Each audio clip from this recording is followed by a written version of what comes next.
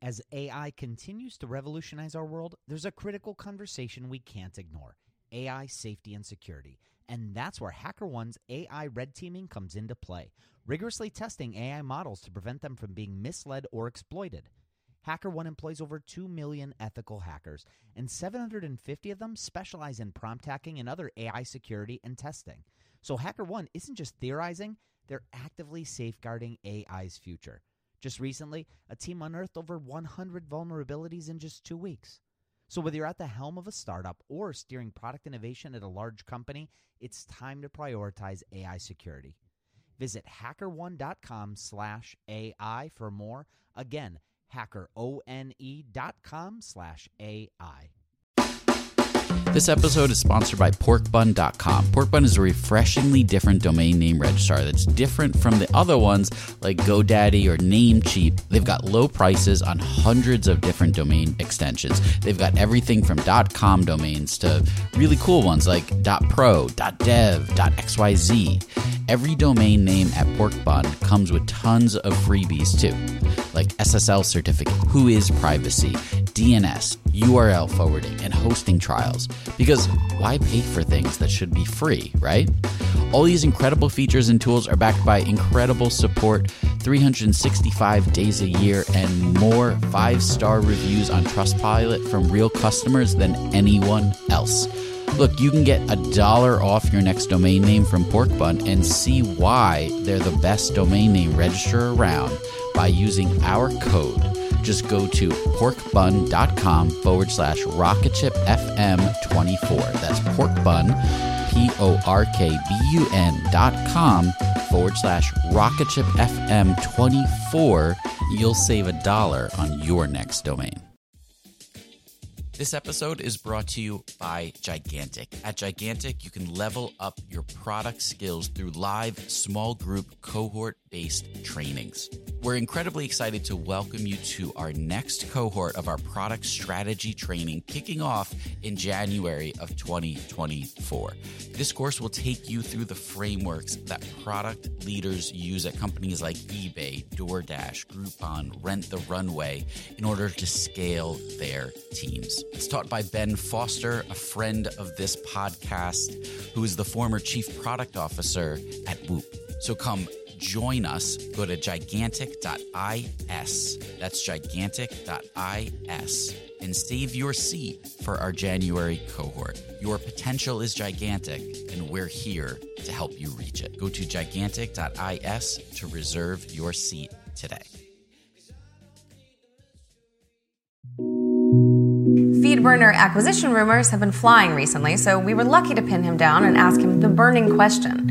RSS, really simple syndication or really sexy syndication? So in 2007, Google acquires FeedBurner. This is a fantastic result for young CEO Dick Costolo and for a company that was not yet 5 years old. Here's an interesting fact about that acquisition. On the day that the FeedBurner team started working at Google, it was the first day of a new quarter. Michael, why is that interesting?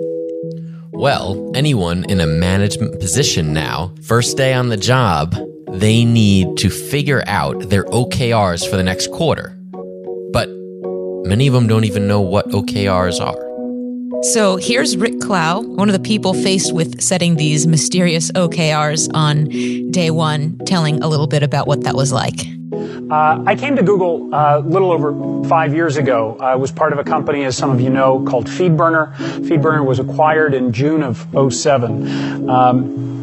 The very first day that I joined Google was the first day of a quarter, which meant that Google was already about a week and a half, 2 weeks into that quarter's OKR process.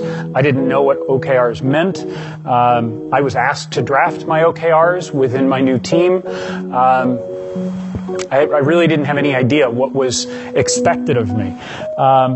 Certainly at startups prior to Google had never had a formal process of setting my objectives or measuring goals.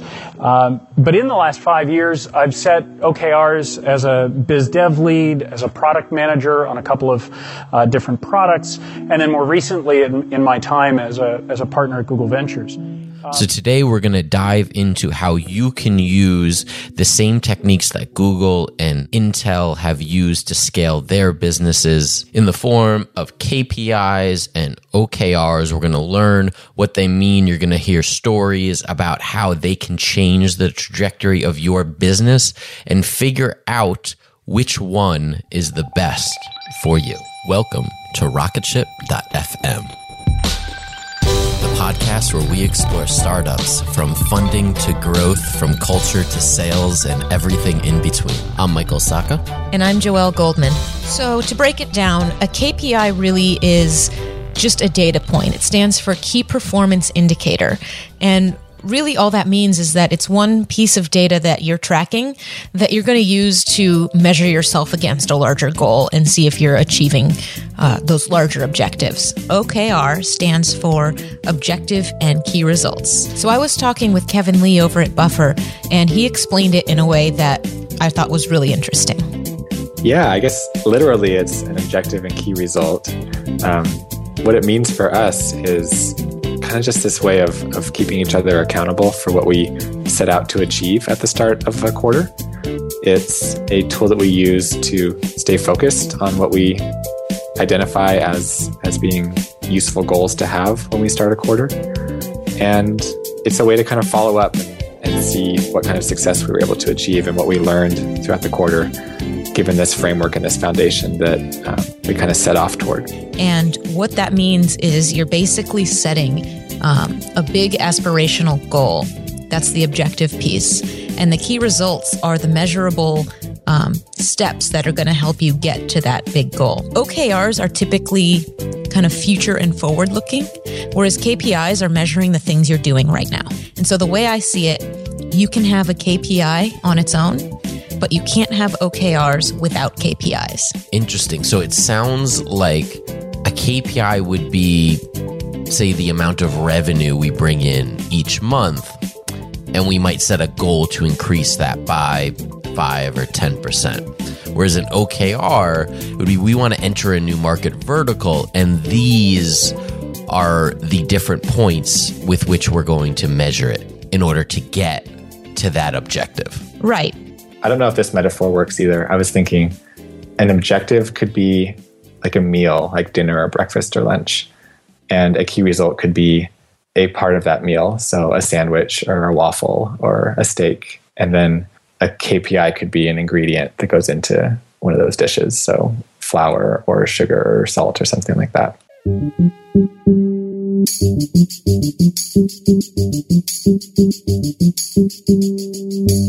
So we're going to start with KPIs, and we're going to go through how a company like Prezi uses them internally.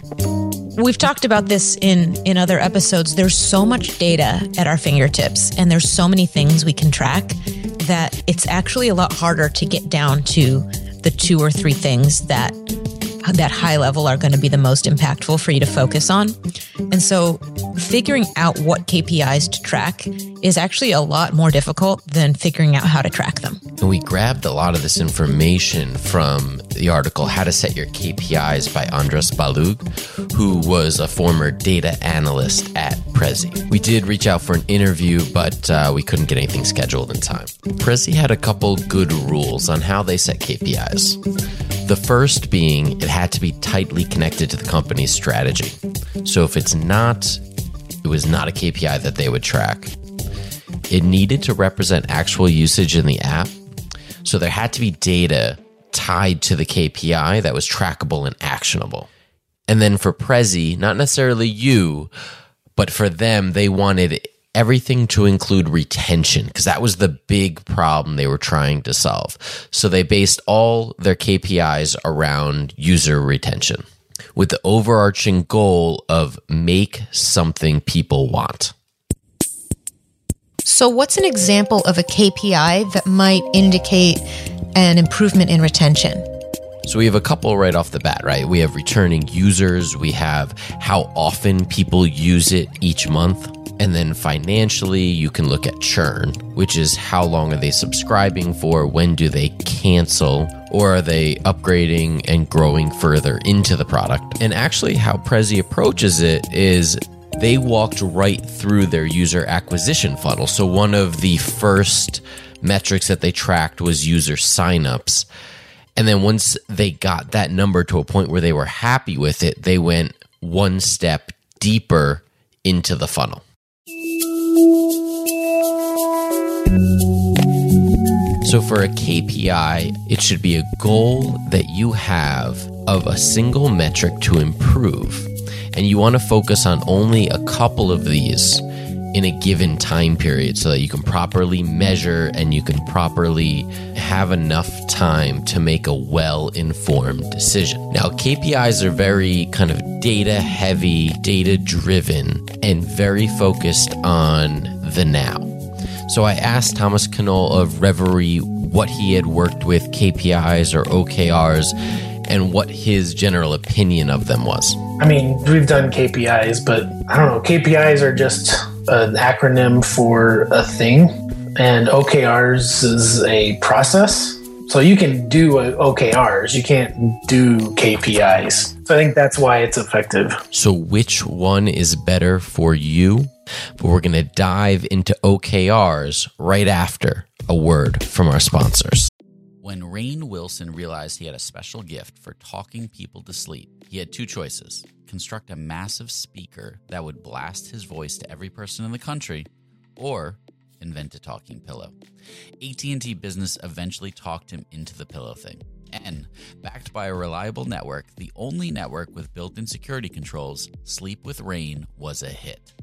Take your ideas to the moon and beyond at business.att.com. That's business.att.com. Now, back to the show. So OKRs are about the big thinking, the big idea. With setting an objective, you're picking a big goal that's ambitious. Some people say it should feel a little bit uncomfortable. You're pushing those limits of what you think you can achieve. And the key results are the measurable pieces, like the KPIs. They're the measurable pieces that help you step by step achieve that goal. It's kind of like when Kim and I first got married.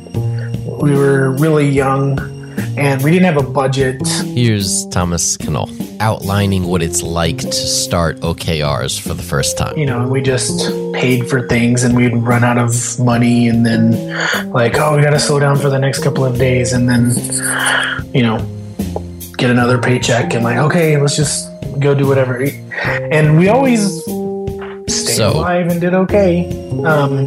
And then we did a budget and all of a sudden it was like, how are we staying alive and being okay? Because when we fill in the blanks on this budget and measure exactly what's coming in and what's going out, all of a sudden it's like there's no way this should be working and life feels a whole lot harder all of a sudden.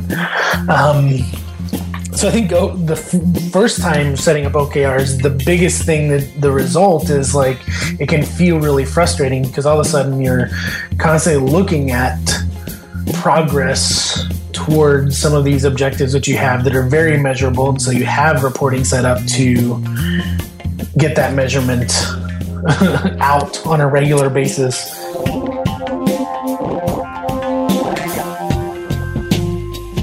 So while we were doing the research for this article, one of the things I found really interesting that I didn't know was that when you set an OKR, you can set an OKR for the entire company. This becomes your mission statement. This is your big, lofty goal that you want to hit. And then underneath that, you build multiple other OKRs per division, and then even per employee or team member. Right. And the key thing is that these are quantifiable, that you can measure these steps so that that big goal you set isn't so fluffy, that you actually can work towards it. Step one, you need to set an objective.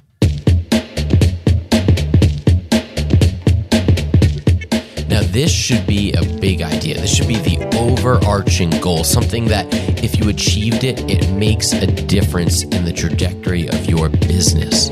So when you're thinking about an objective, think big. If we take Prezi, for instance, it may be building a product that people love. And This is what you are going to focus your entire company around achieving this goal, from your happiness team to your growth team to your product team to your sales team. They're going to all know this goal, and you're going to figure out how each of them can work to achieve it. I mean, in order to achieve any really large goal, you have to break it down into smaller pieces. It has to be bite-sized. It has to be something you can measure and then work your way towards that larger thing. So in the case of Prezi, if their larger goal was to make something that people love, how would you go about breaking that down into smaller pieces? So they might break that down into retention and signups. And then they'd say, we want to improve retention by 30% and we want to improve signups by 15%. So this sets the big, lofty goal. And maybe at that time, realistically, they could improve retention by 10% and signups by 6%. But that's not how we set the key results in an OKR. We set them extremely high. So we're shooting to the moon. Ideally, we hit 70% of the goal that we set. You're not supposed to be getting all 100s up and down the line. You should be kind of hitting around 70%, because if you're hitting all 100s, you will never know how much bigger, further, longer you could have gotten on that objective, because it's human nature to kind of slow down when you get to the finish line. And so what this does is it helps to have those tough conversations. So you can say, we wanted to get here, but we got 70% of the way there. What would make up that 30%? What could we do slightly better? And when you force those hard conversations, you get the answers and the ideas that you need in order to achieve a goal that big. If you're setting OKRs where you're just hitting 100% every time, you're not aiming high enough. And you're also not forcing those hard conversations about how to get better.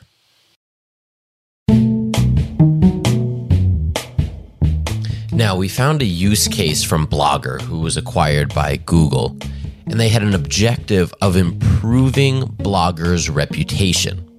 So how did they break that down? So their big idea, improving their retention, not necessarily measurable, right? But the key things that they set out to affect that big idea, those were things like reestablish bloggers' leadership by speaking at 3 industry events. So that's something you can literally check off a list. Then they wanted to coordinate their 10th birthday party with PR efforts. Now, a little bit looser, but it's a specific action that can be achieved. Then they wanted to ID and reach out to the top 10 Blogger users. So it's got a number. You can measure it. You either miss it or you hit it. Another thing they wanted to do was set up an @Blogger account on Twitter and regularly participate in these Blogger discussions. And again, that's something measurable, and you can even break it down further by saying things like, I want to participate in X discussions a week, and then you can check that off a list that it's done. And by doing these measurable things, at the end, you can look back when everything's completed and say, okay, I've completed everything on the list. Did it affect the larger goal?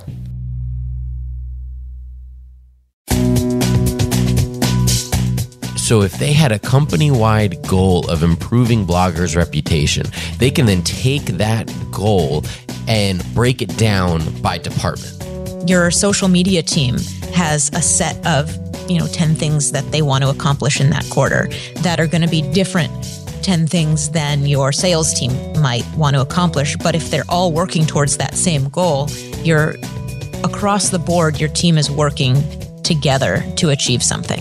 And this is how big organizations move collectively. This is the power of the OKR system, because now you have one company-wide objective that's broken down into division-wide objectives, which is broken down into employee-specific objectives, all with key results backing it up at each level to measure the success of, are we, say, improving our reputation.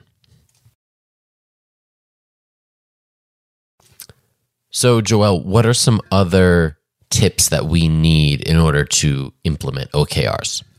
Okay, so all this time we've been talking about how the larger goal, the big objective, the O in the OKR, that's not necessarily measurable, but everything underneath it is. So those KPIs, those key results, you've been measuring those things all along, working towards this larger goal.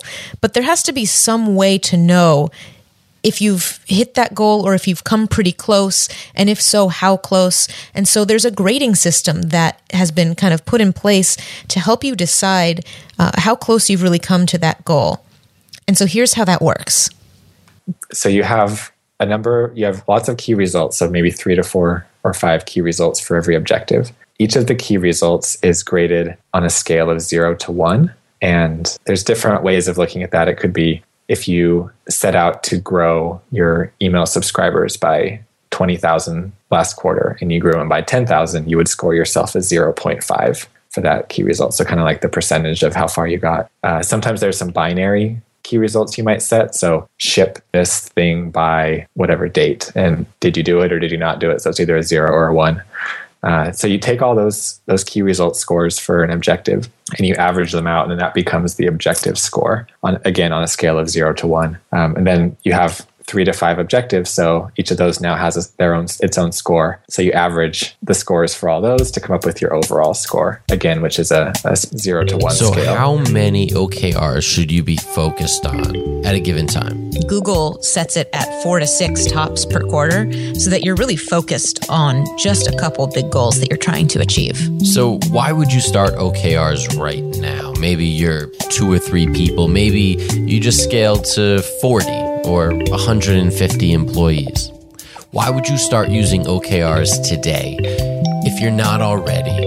I think one of the most important pieces of OKRs is gets everyone motivated around the same goal, and it helps to formulate the company language and focus. And it's amazing what you can do when you have 3 or 40 or 150 people all focused on the same goal.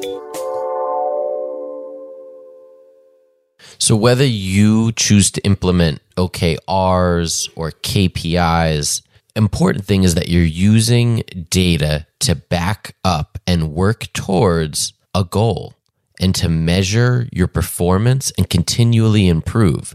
We're not going to get it right the first time, but we will get it right eventually. We will get it right by going with our gut, setting a goal and backing it up with data.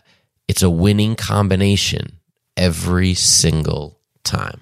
Huge thanks to Segment.com for underwriting this series and allowing us to bring this content to you. So go to Segment.com/rocketship and get $300 off of their team plan. You'll be joining the likes of some amazing companies that already use Segment: Product Hunt, Instacart, Crate and Barrel, Trunk Club, Lending Tree, and the list goes on and on. So go to Segment.com/rocketship and check it out. Stay tuned. On Sunday, we have a great interview with Derek Harris of Mesosphere. And then next Wednesday, we're doing a whole episode dedicated to how companies use data in weird and interesting ways. When we were researching this, I found some of the most incredible stories, and I can't wait to share them with you because I think you're going to be really inspired after hearing them. Follow us on Twitter at rocketship.fm. Follow me at Michael Sacco and Joelle at Joelle Goldman. If you haven't yet, leave us a review. You've already listened this far. Just go ahead. Give us 5 stars on iTunes or Google Play or wherever you listen to your podcast. I'm not going to judge. And subscribe. Subscribe so you don't miss any future episodes. All right, we'll see you back here in just a couple days.